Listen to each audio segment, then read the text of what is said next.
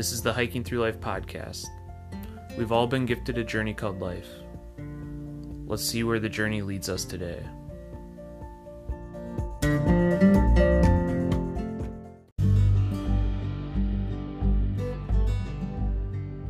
Welcome to the Hiking Through Life podcast, where we talk with people who in some way, shape, or form have been influenced by the outdoors. I'm Andy, the producer of this podcast, and my lovely wife Sarah will be your host. Together, we make up Hiking Through Life. This podcast is all about bringing all kinds of people who are inspired by the outdoors and sharing their stories. We hope that by sharing people's stories, it inspires others to get out and live a more meaningful life. Tune in every week for new episodes, or better yet, subscribe to the Hiking Through Life podcast on your favorite podcast provider. If you enjoy this podcast, please share it with others.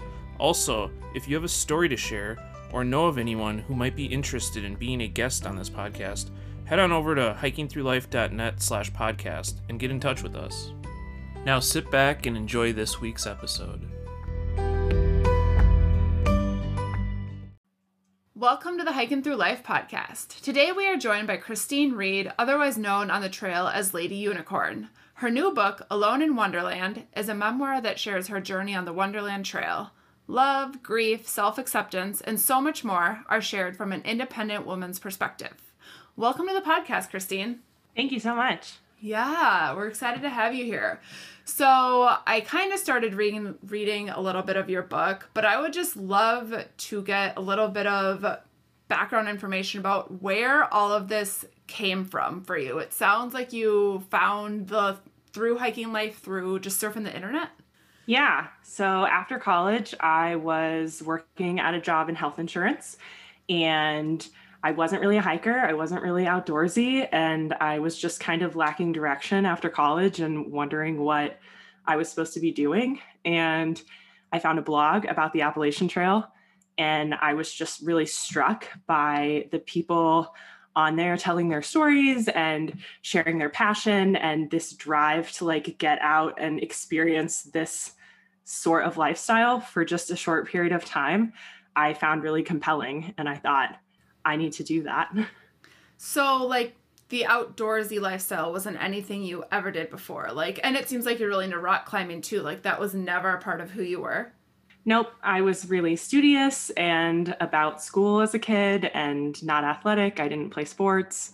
I didn't go outside. I lovingly refer to my family as a group of indoorsy people. Right. Yeah. And that's so cool that you just I think that's what the trail is for with a lot of people. They go out there and a lot of them have never been camping a night in their life. And that to me is always so surprising to hear, because I'm more of a section hiker or just even a daytime hiker a lot of the time. So when I talk to people like this, I'm always just struck and amazed that you just found it and then just went out for this big 6-month of adventure. Yeah. So I did take a year of planning before I went. I wasn't one of those people who heard about it the day before.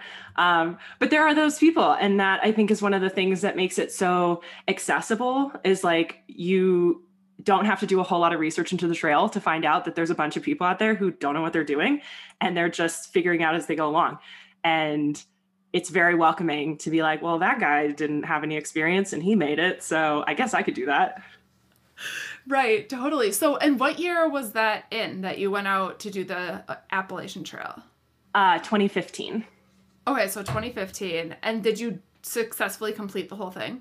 My mom passed away while I was on the trail, and so I didn't finish, but I hiked 650 miles.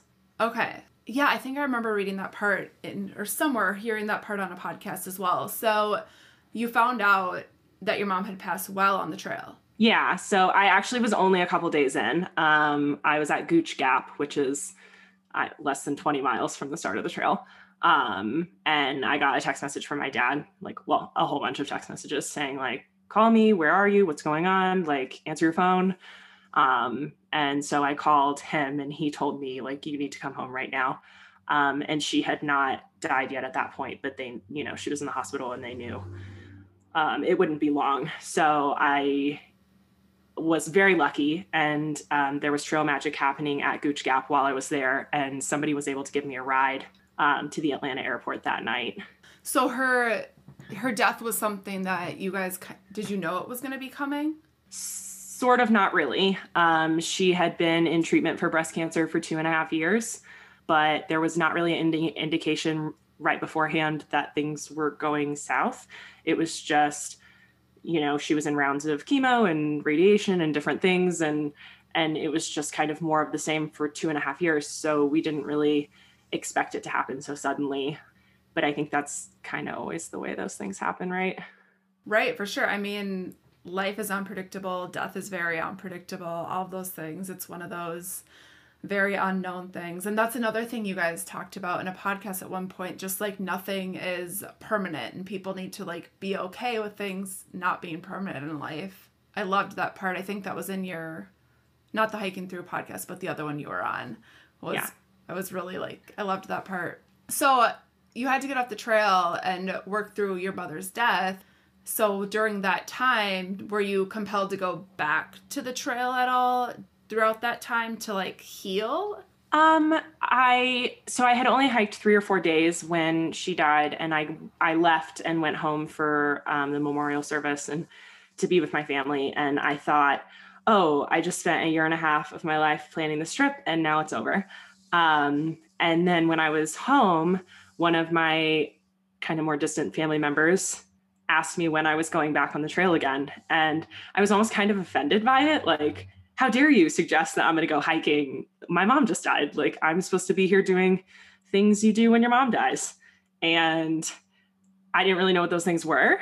And it quickly became apparent to me that my presence in the house was making things more difficult for my dad. And, he looked at me and saw her, which is completely understandable because we look the same. And I talk and I act like her. And so it was just, I could tell that it was really hard on him to have me there like her ghost. And so I took about a week off and I did go back on the trail right afterwards. Once I realized that my presence wasn't really needed at the house and that I might as well go and I guess kind of deal with my own stuff.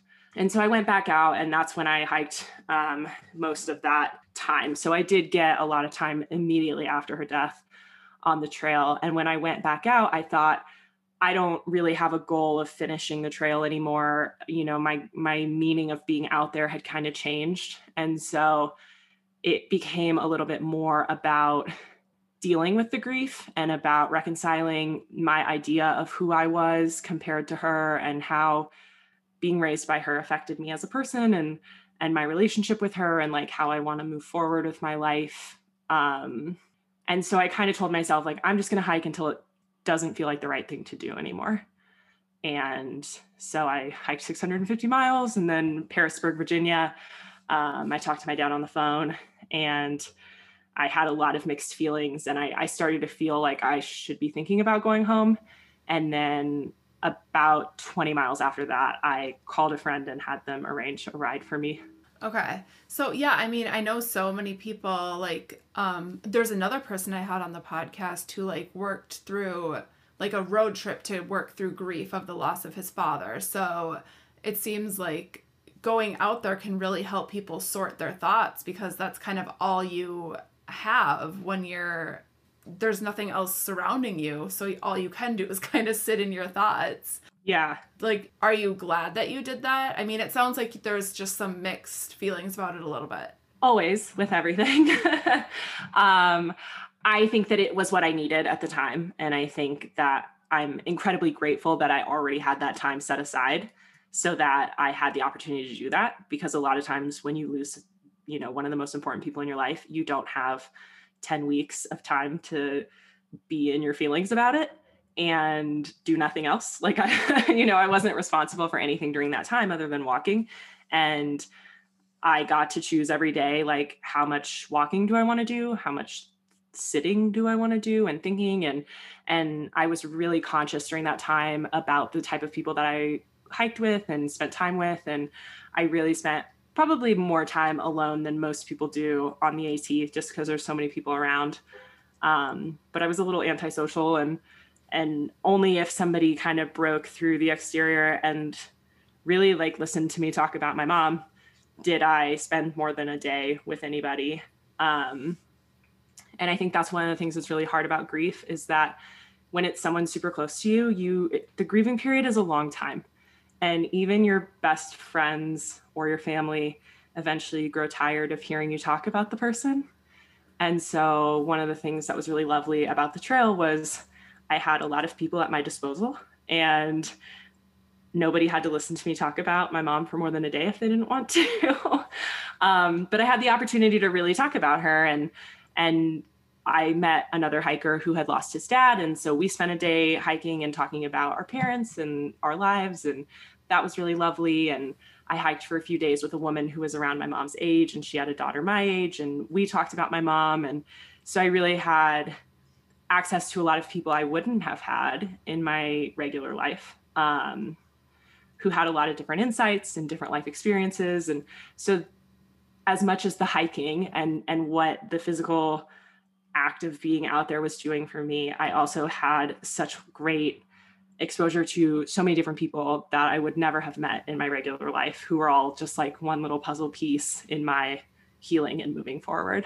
Well, right. And that's like a really unique way to heal and move forward, I think, because so many people, when a death happens, especially with someone close, you're with people who know that person, who also had a relationship with that person, and they're grieving maybe differently than you are because their relationship was so different with that person. So to have like a third party on the trail, just like who didn't even know your mom, is a really unique situation. And I can see how that can be really healing in itself. Definitely. And I think one of the things that I struggled with immediately after her death was seeing other people who I felt like weren't as close to her grieving.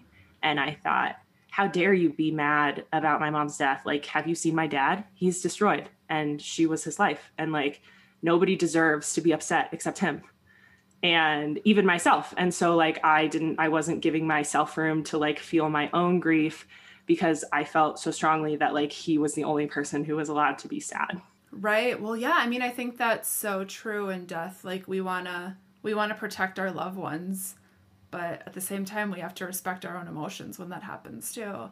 So, yeah, you're out there meeting all these people, then you come back. So was that kind of like the bridge to get you into all of this other stuff that you're now doing? Definitely. So I had been living in Arkansas with my parents. That's where you grew up? No, my dad was in the military, so we moved around.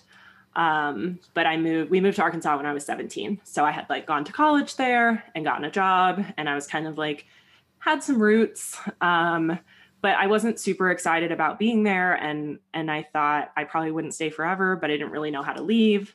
So the AT really gave me a window to go somewhere else and try something different. So after the trail, I moved to Denver. And I had some friends who lived in Denver. So it was like a, soft transition to be able to go and know a few people. And that's where I really like got into rock climbing, and I started running after the trail, because when you hike for 8 hours a day and then you stop hiking for 8 hours a day, your legs cramp up. That was my experience. And so I knew that I had to keep moving. And so I started running. And yeah, you can't like, Denver is just one of those cities where everybody is doing all of the activities. And so it's really nice because anything you want to try or get into, there are people doing it, and there's people welcoming new people in and like willing to show you the ropes. Yeah, I think Denver is like very well known from that. That's what I've heard about. That's like what everybody says about it. So that's awesome. Like, what made you want to go to the van life after going to Denver, which sounds so awesome? I worked a just like regular job for a couple of years in Denver, and I started to feel really restless. And I think one of the things about long trail hiking or, any type of alternative lifestyle where you kind of like quit your job, throw everything away, go do the thing.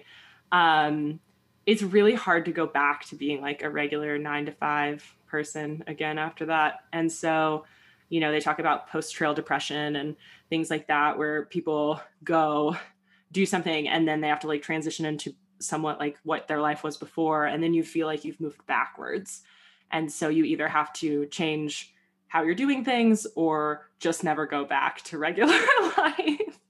And so once I was working the job in Denver for a while and I was trying to like repair my resume from my time off, and I just got to a point where I was like, I don't really think this is what I want to do. And so I was looking for other options. I'd gotten into the rock climbing community a bit, and van life is very popular among rock climbers. So I just kind of had access to that community, and I thought that seems pretty cool. So I bought a van. I was planning on working for another like 6 or 8 months after I bought the van, but then I went on a road trip in Australia for 18 days. And when I came back, I just quit my job the next day. And that's when you just went out in your van, because you didn't bring your van to Australia, obviously. No. Didn't ship it across. No, my friend who was living in Australia at the time had this little bitty beater car that we drove up and down the coast of Australia in. So we tent camped. And I thought, if I could do that for 17 days and have a great time, then I could definitely live in a van and just like go off. Right, for sure. So, I mean, did you like build this van, like build the inside of it all by yourself, or was it like already built out when you got it? The first van I had was like an old Dodge Ram passenger van. And when I bought it, it still had the seats in it. So I, with the help of some friends, took the seats out, took the carpet out, put a plywood floor in, and made a bed out of 2x4s. And that was pretty much as much building as went on. Like, it was pretty scrappy. So I lived in that for a year and a half. And by that time, it had broken down on me so many times. And it just got to a point where it was like, okay, if I'm going to commit to this life, then I should be like slightly more comfortable and not breaking down in the middle of nowhere and, you know, potentially getting murdered or whatever happens. And so, you know, I had just gotten broken down like on the side of the road in so many places. And I was like, this is not sustainable. So I upgraded and got a Ford Transit, a pretty new one. It was a 2018 because I wanted something reliable. It got better gas mileage. The air conditioning actually worked. There was a lot of plus sides. It's so, yeah, anytime I talk to people that have lived in vans, it's like there's always this like long running list of all the problems. Yes. So I upgraded in fall of 2018 and got the Transit. And then that one I had professionally built. So I like picked everything and did a design, and a van builder called Nirvana Outfitters in Massachusetts built it out. Oh my gosh, a van outfitter. That's pretty sweet. Like because most people I've talked to have like done it themselves, but like that's like a really good business to go into these days with like the popularity of van life is just like on the extreme rise these days. It is, yeah. And there's a bunch of people in the business now. And even, I mean, I looked at builders in Colorado because that's where I was kind of home basing, and all of them were booked out 2 years or more. 2 years. Wow. Yeah. Like they're just now building the vans that they had on the books when I called them in 2018. That's wild. Oh my gosh. Talk about sustainable jobs. So when you were living in this van, I mean, how often did you stay in a place? Did you usually like go to van meetups? And how did that work? I didn't do a whole lot of like van community stuff. I did go to a couple of women on the road meetups, and that was pretty much it. I know there's like a big circuit of kind of van conventions and like, you know, rubber tramper stuff. There's a lot of community around it, but I really didn't get into it. I kind of did my own thing, and I spent a lot of time alone. And honestly, that's one of the things I talk about in the book a lot is when I got in the van and I got on the road, I really found myself isolating, which is an easy thing to do when you live in a van because you have this little pod that you go around in, and it's very safe and comfortable, and that's your space. And it's easy to not get out into the world and like interact with people. Even if you're out there hiking or doing, you know, I was still going out and going running and hiking, but I was just doing it all by myself and then going back to the van. And like, do you think that was still part of your grieving process from your mom in a way? I think that it was more a carryover of what I originally had wanted by hiking the Appalachian Trail, which was this idea that I needed to go out and like assert my independence as a woman.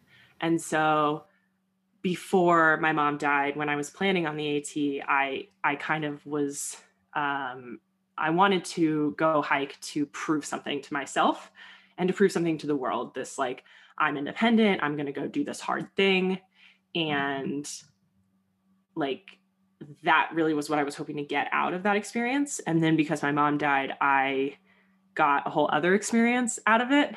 And so I feel like I still had the remnants of this idea that I needed to go out and like prove my independence.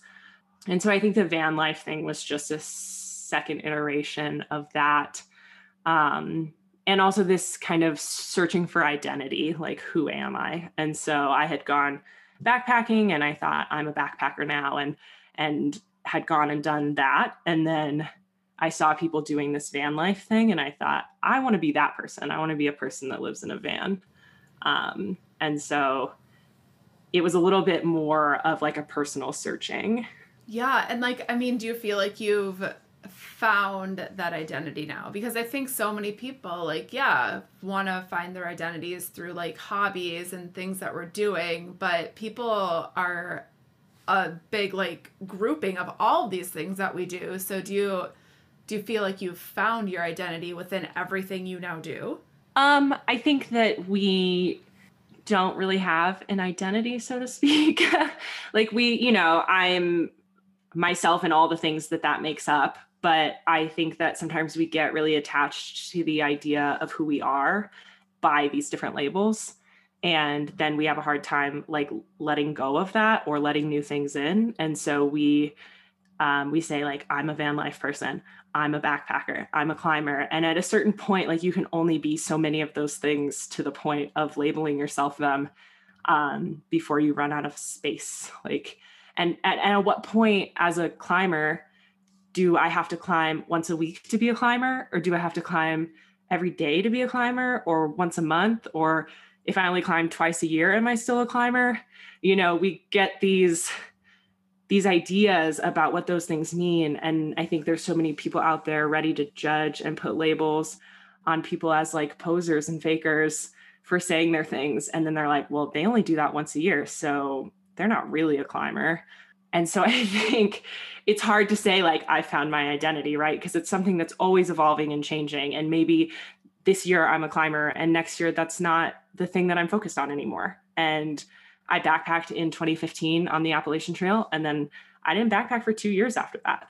But it was still something I thought about as who I was, because it was something I had done that really formed who I am. Right. Yeah, for sure. I mean, I think that's so true because, yeah, like you said, backpacking, you haven't done it for a couple of years. And like, I haven't backpacked since last summer. Like, I went one time last summer, but I still consider myself like someone who likes backpacking. I just haven't done it in a really long time because like so many life shifts have changed. Like I became a mom too. Like now, like that is a whole like identity shift as well. Like huge changes. So yeah, I mean, that's so apparent to think about. And thinking about it too, there was this person in the Women Who Hike group specific to Minnesota where I live who wrote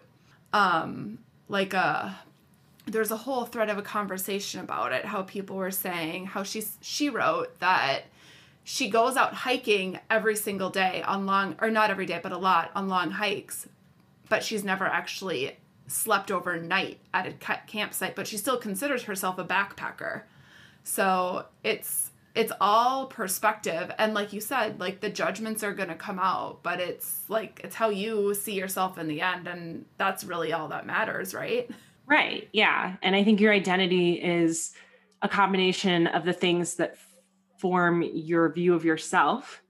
And like, you get to say those things like and that's a big part of the book is about like choosing the things you want to be and then like going and being them and in whatever form that takes for you. So if you say, I want to be a hiker, and that means for 12 weeks in the summer, I hike on Saturdays, then like, go do that. And then you can say you're that. And like, if you don't succeed in doing that, does that mean you don't get to call yourself a hiker?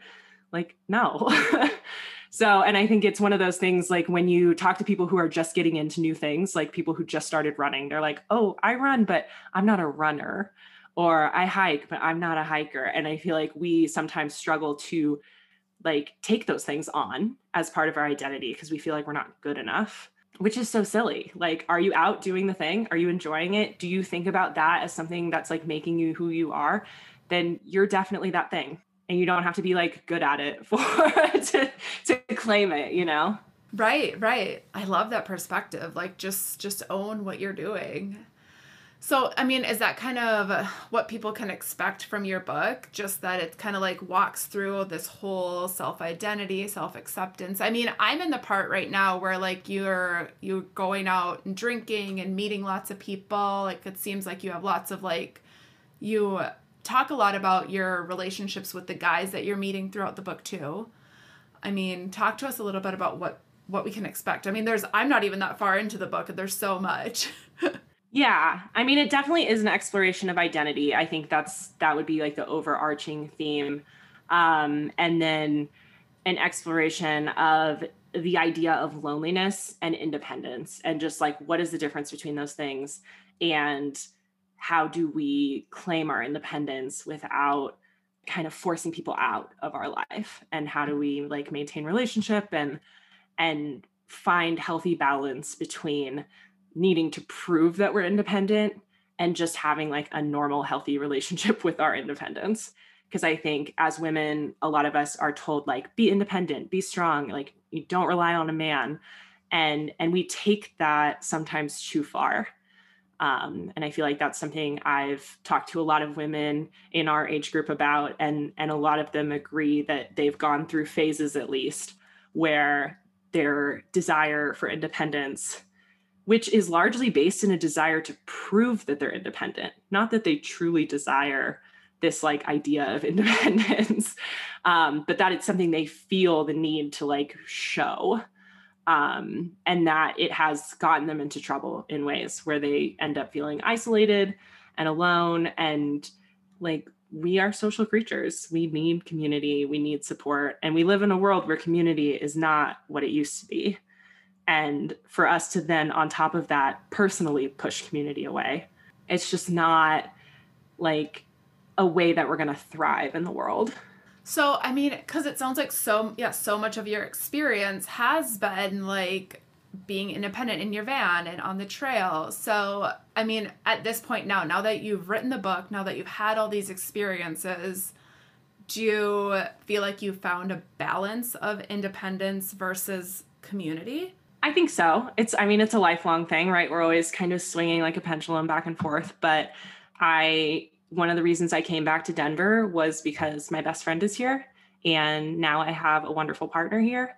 And I've built a little bit of a community where I feel like I have people I can call and rely on, and people I see every week, even with COVID times, right? I like have somebody I go to the gym with, and we do Zoom calls, and we do what we can to be in community during these times. But I think for a long time, even when I lived in Denver before, one of the reasons I felt compelled to leave is because I felt too grounded in my community. And it was scary to me because I thought I need to be independent, and I'm like relying on these people in too many ways. And so I ran away from that a little bit. And now when I left the Wonderland Trail, I came back to Denver because I thought, I think I'm ready to like really be part of a community and to rely on people and let people rely on me.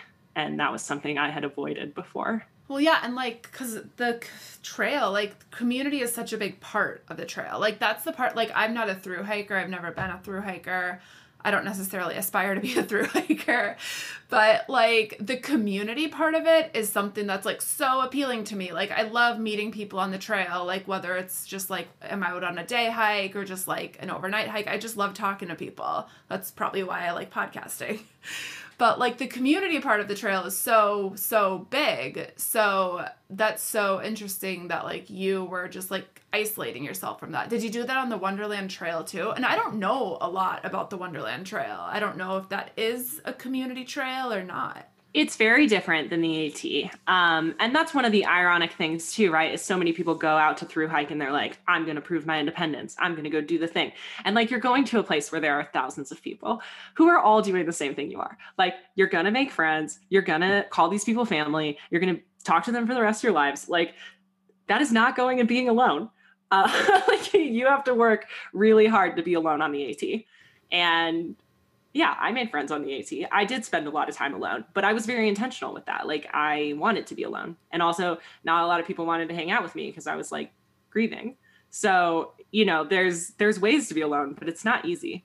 The Wonderland Trail is a little bit different because it's shorter. So it's only 93 miles and most people finish it in between 6 and 12 days. And people are hiking, it's a circle. So people are hiking clockwise and counterclockwise. So like you see a lot of people only for a day. And then even if you're hiking the same direction as somebody, everything is like permitted. So you don't just get to camp wherever, you have assigned camping. So if you meet someone and you think this person's really cool, I want to hang out with them, like you don't really have the option to do that because they have a campsite and you have a campsite. So if you're not going to the same place, you don't get to just like spend a week with the same person. So the community is just different in that way. And I kind of made it a point on the Wonderland Trail to like interact with people every day. Cause the first day on the trail, I found myself kind of being a hermit and I was like, okay, don't do that. So I said, I'm going to have a meaningful interaction with somebody every day. And I made a point of like going and finding somebody who was out there and just like having a real conversation with them. So I guess it was kind of the opposite of the AT for me. Like the community wasn't as engrossing, but I made a point of interacting with people anyway. Yeah, that's so interesting. Like it sounds like because it sounds like you'll still run into people every day on the Wonderland Trail, right? Yeah, you're not alone out there for sure. But the permit system, so you need a permit to camp at every campsite. Yeah, so they do like a lottery. I think it's in the spring and it's incredibly competitive. So I met people on the trail who had been entering their name in the lottery 6-7 years in a row. But they reserve 30% of the campsites for walk-ups and not that many people walk up because it's at Mount Rainier and you have to like have 2 weeks off to hike. So if you went for a walk up and you've already taken the time off work and then you don't get one, then like, what do you do? So not a lot of people take the risk to walk up. So if you do, you actually have a pretty good chance. So why did you choose to go do that trail? I was traveling in the van and I had been hanging out in Portland for a while. And a friend of mine was traveling through Washington and she called me and said, hey, do you want to come do a day hike at Mount Rainier? And I said yes. And I drove up there and we met and did a hike of the Fremont Lookout Trail. And she was on her way to Seattle. And so I went to Seattle with her for a day or two. But on the trail, when we did our day hike, I saw a sign for the Wonderland Trail. And I thought, I'm pretty sure I've heard of that. And so I Googled it and it was like 93-mile trail around Mount Rainier, blah, blah, blah. And I remembered that I had seen other AT hikers doing it and saying how wonderful it was. So I thought, oh, I should do that. Yeah, I had never even heard of it until I saw your book, actually. Oh, really? No, which like surprises me because like Mount Rainier is a big deal. But yeah, I'd never heard of the trail. Yeah, it is spectacular. Highly recommend. So how many days did it take you? I did 11 days. So that's like less than 10 miles a day. But when I went to get my walk-up permit, I told the ranger who was like assigning the permits or the reservations that I wanted to be on the trail as long as possible. So there was one day I only hiked 3 miles. Okay, so because they have to like arrange the campsites like accordingly for that. Yeah. Okay. So yeah, so how many people can be at a campsite per night on the trail? It depends on the site. So there's like 20 plus campsites around the loop. And some of them only have 2 spots. Some of them have like 12 spots. So it depends on the site. And then they have like a computer system where they have everything booked. Okay. And you did this in summer of 2018. 18. Yeah. And was that a good time to go do that trail? Yes. It was actually the first 2 weeks of August and all the wildflowers were blooming. So I would say that's probably the best time. And there wasn't a lot of snow. There was only like 1 or 2 places where I crossed snow. It was hot. I mean, it was like a heat wave when I was out there. So there was days that it was like in the 90s. And there was a lot of bugs, but such is hiking. Right. Yeah. That's just the life. Heat and bugs. I'll take bugs if I get to see wildflowers. Yeah. So what kind of a thru hiker are you with like food? Are you one of those people that brings like just like a bunch of treats like chips and candy bars, or like what kind of food do you do as for through hiking? No, I did that a bit on the AT. I ate probably a lot of candy and cookies. But I also was one of the only people I saw who was eating vegetables every day. So I had bought like dehydrated vegetables before the trail, and I made all my own dinners. So I wasn't just eating rice and pasta, which was good. It was still a hard adjustment coming off the trail because I had been eating like a jar of peanut butter every 5 days. And so my stomach was really in bad shape. But the Wonderland Trail, I did ramen with beet chips and kale chips, and then oatmeal with like nut butter. And there was blueberries growing along the trail. So it was just like picking blueberries and putting them in. So you were eating pretty good. You were eating like fairly well balanced, I'd say, for a through hiker. Yes, I eat real food on the trail. I'm a pretty healthy eater in regular life, and I try not to eat too much sugar. And then I'm like gluten-free and dairy-free and all the things. So I do pretty good about eating healthy on the trail. So you were, and like van life too, like you were living a pretty healthy van life as well. Yeah. So when I had my second van made, I told them for the power system, I needed to be able to run a Vitamix. And then I had a fridge freezer. So I had like frozen berries and spinach and did like smoothies and things. Every day when we were on our climbing trip last summer, I was like, it's 3:00, smoothie time, like do the thing. So it's important, I think, especially when you're on the road and like your body's under a lot of stress anyway, and not giving it the fuel it needs is silly. Yeah, absolutely. Like I've done like road trips, like 2-month road trips, and like I definitely had to like still had like a pretty like healthy lifestyle in order to just feel good every day. It's huge. So yeah, to think of through hikers who are eating like terrible food all the time is just, I just don't even know how they do that. Yeah. I mean, there's a lot of different theories about it, and there's definitely people who are like, a calorie is a calorie, and I'm like, yeah, but not if it like makes your tummy hurt. Like, right. There are just foods that make me feel bad. And like, do you want to hike when you feel bad? I definitely don't. But also you get cravings for things. Like I ate gummy bears on the AT, which I hadn't had in years, but somebody had some and they offered me one and I ate it. And then I was like, oh my gosh, I'm getting like 5 bags of these in the next town. Right. Yeah. I mean, we all have those like those cravings for sure. Right, It's all about balance. It's all balance, right? Yeah. You've probably heard of Erin Backcountry Foodie, who like has like a whole business off like making your own backpacking meals. Mm. She's super awesome to follow for really good backpacking ideas. Yeah. Like food. Yeah. So what was it about like that trail did that trail inspire you to write the book, or had you been thinking about writing a book? It's something I've always thought like, oh, someday it would be cool to write a book. I think a lot of us like have that thought. But I had the idea on the last day that I was on the trail, and I had just been really existing in this space of like, why am I alone? And like, where should I be? And what's going on? And like, am I doing the right thing with my life? You know, when I had been in the van, and then I got on the trail hoping I would get an answer to one of these questions. And then I one of the things in the book is like, as I'm on the Wonderland Trail, I kept being asked by people like, are you alone? Why are you alone? Like people were asking me these questions and I was like, I don't know. And also I've been asking myself these questions, and get out of my face. And so it was one of those things when you're having an internal struggle, the universe is going to reflect that back to you. And I felt like over the course of being on the Wonderland Trail, I just kept having it in my face that I was alone. And I had been struggling with that before I got on the trail. And it was just like a theme of what happened to me on those 11 days.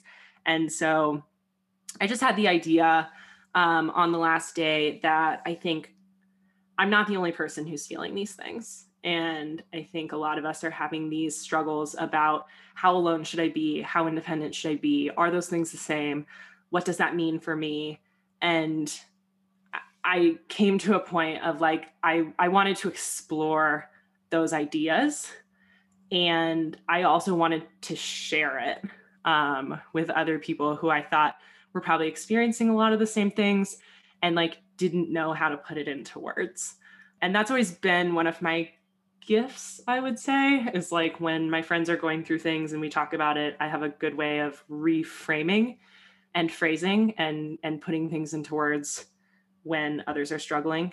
And I think I felt compelled to like use my words and to explore that and hopefully use that as a way to connect with other people who are also feeling alone.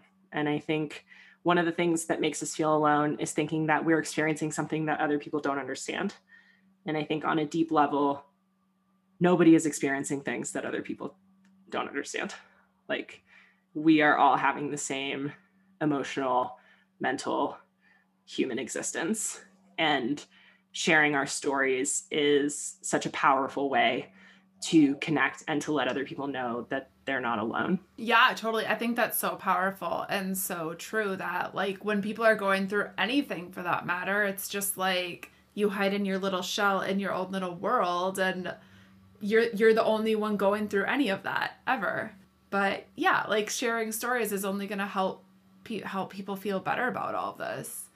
So you got back from the trail and that's when you kind of started writing the book? Yeah, so I actually started like the day I got off the trail. And I started with just writing kind of the narrative of my experience on the Wonderland Trail.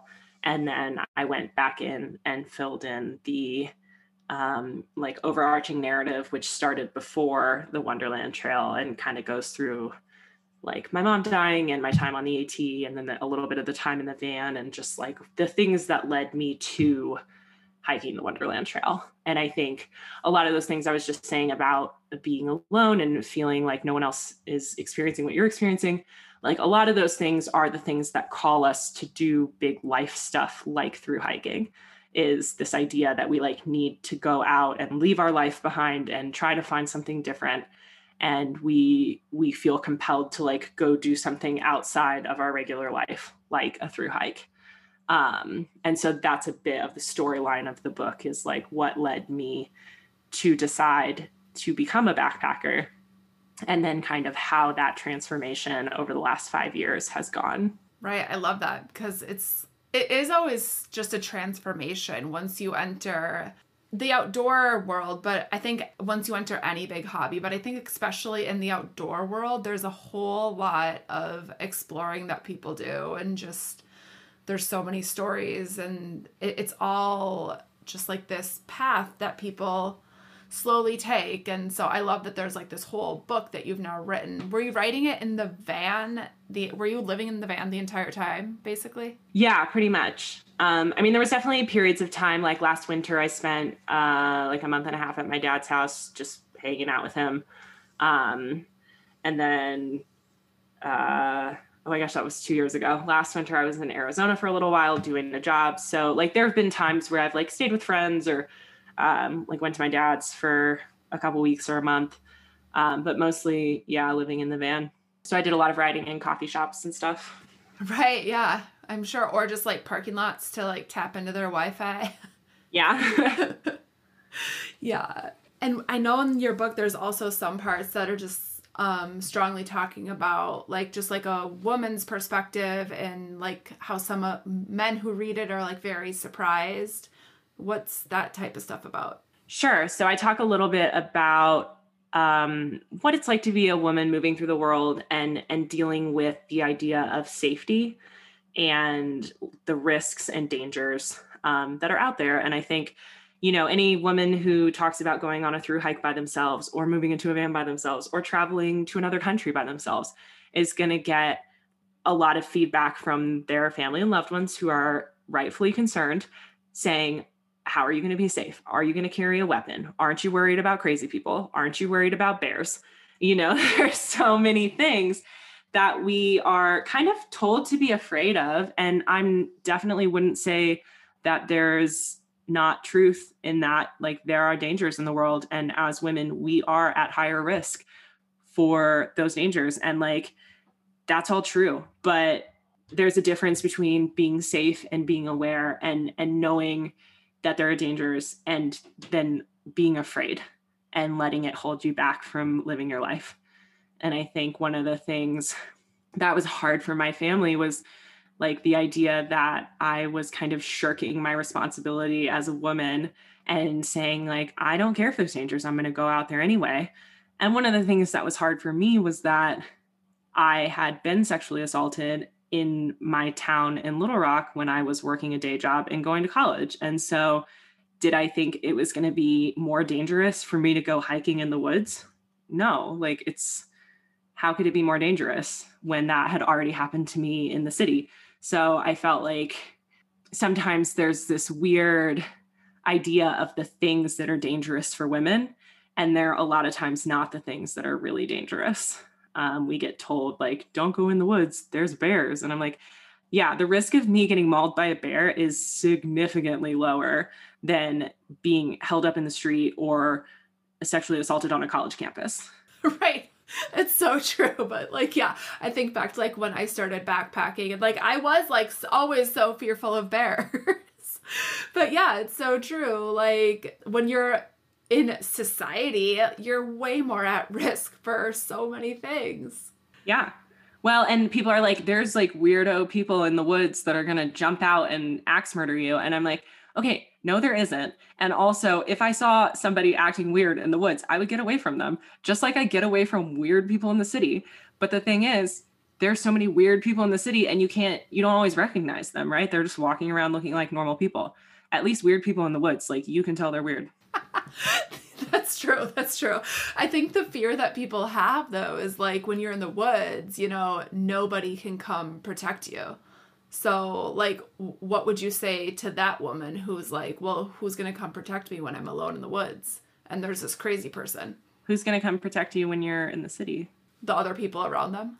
Yeah. Have you seen bystander videos? Like they might take Right. a video of you getting attacked in the city. They're not going to do anything, And if you're that worried about it, lots of people carry knives, lots of people carry bear spray, and that's a totally respectable thing to do. Like if it makes you feel more comfortable, then great. And if it actually helps you in a bad situation, even better. But I've carried bear spray in Wyoming when there are grizzly bears around.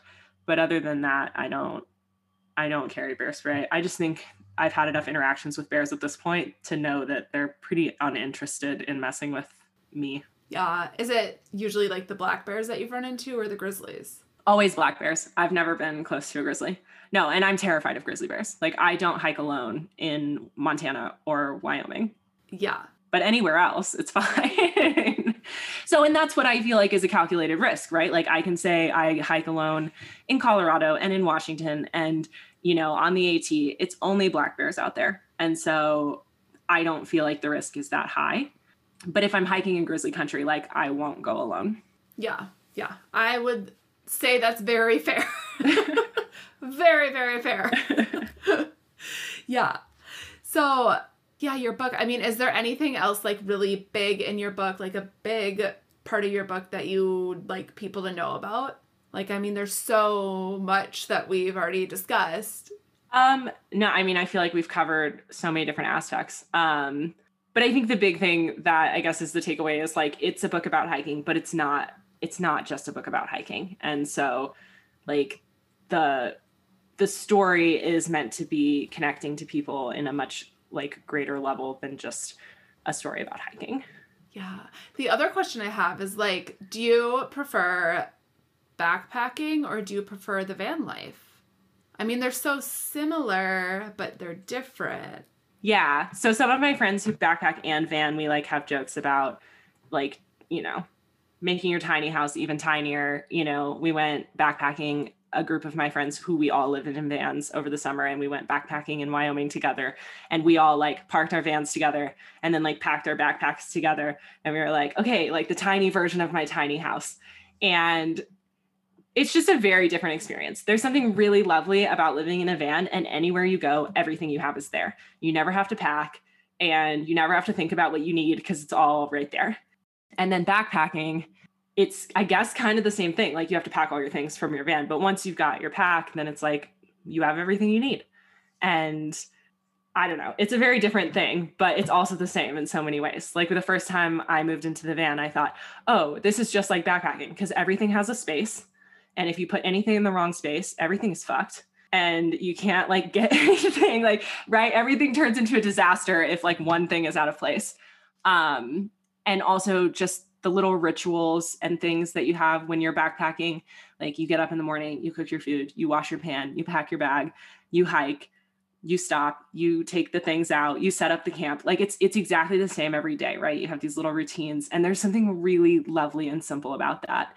And van life is also like that. Like you only have one pot to cook with, you only have one plate and one spork, and you eat your meal and you wash your dishes and you put everything right back in its place. And in the morning you have to make your bed. Otherwise there's like stuff everywhere. And you just have this like, okay, I have to like unpack the things to do what I'm doing and then pack them all back. And it's just a very like simple routine kind of way of life. And I think if you follow any of these like productivity people who talk about routines and how to establish routines and like do this, you know, for house people, like they talk about how the brain like finds calm in those routines and how it like reduces people's anxiety and things. And so living those kind of lifestyles where you kind of have these built-in routines that you don't really have a choice about, it brings a level of calm and lack of anxiety where you just are like, I woke up in the morning, I have to do these 12 things before I can do anything else. And so I have this routine that I do. It's a very similar thing with backpacking and van life. Right, for sure. And like the backpacking and van life are I love it's so simple. And then like the house life, yeah, people need routines in the house life too, for sure. Like I get up and I have to make my bed. Like that is just like something that has to happen.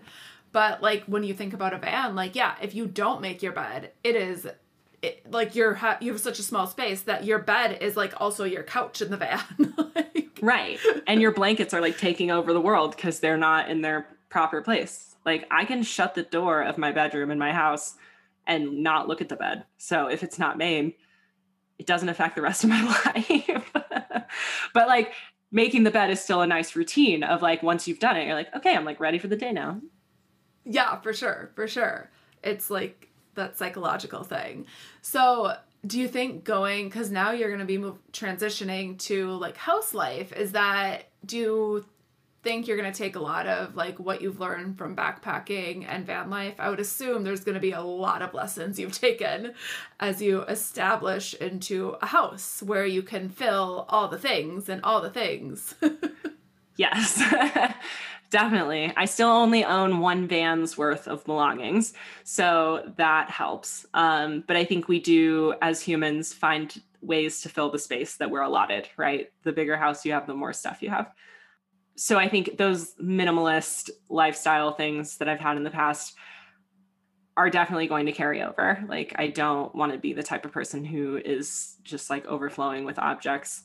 And I also think the prioritizing of experience and of travel, like those things are still going to be high on my list. And I'm already planning this fall to do the Colorado Trail. I'm really excited about having a home base for that so that like my partner can ship my food and I can plan everything ahead of time and spread out and like look at stuff and look at maps and, you know, things that are difficult in a van because you just don't have enough space to spread your stuff out. But yeah, the priorities that I've developed in the last few years of my life with backpacking and with van life, I don't think I'll ever shake those. Yeah. I mean, I feel like once you've kind of experienced that simplicity living can be so pleasing and so amazing with such little, you don't really necessarily need to go back to less. And it's definitely something like that I love about backpacking. And yeah, I have a house, so it's like finding that balance. It's hard because there is the space and you can fill it with the things. Yeah, but once you've found contentment with such a simple existence and so little belongings, like you can't unknow that. Yeah, exactly. It's always there for sure. Yeah, I love that. So where can people learn more about your book if they're interested or connect with you? So I'm on Instagram at Rugged Outdoorswoman, and the website for the book is aloneinwonderland.com. So you can order the book there. There's also an excerpt from the book that you can find through there, as well as some other articles and things that I've written if you just want to get a taste for my writing. I can ship anywhere in the US from that website. And if you are outside of the US, the book is available at bookdepository.com. And as far as I have seen, they do free shipping worldwide. Awesome. And I saw that you write for the Trek too. Yeah, so I was a blogger for them. It's kind of a funny story, but I had signed up to be a blogger for them in 2015, and I wrote like 2 blogs. And then when my mom died, I was like, I'm not going to be like the blogger whose mom died and is writing about her dead mom. So I didn't end up blogging while I was on the UT, but I have gone back since and written some stuff for them. And that's actually where I published the excerpt from the book. Oh, awesome. Well, oh my gosh, this has been super fun talking with you. Yeah, you too. Thank you.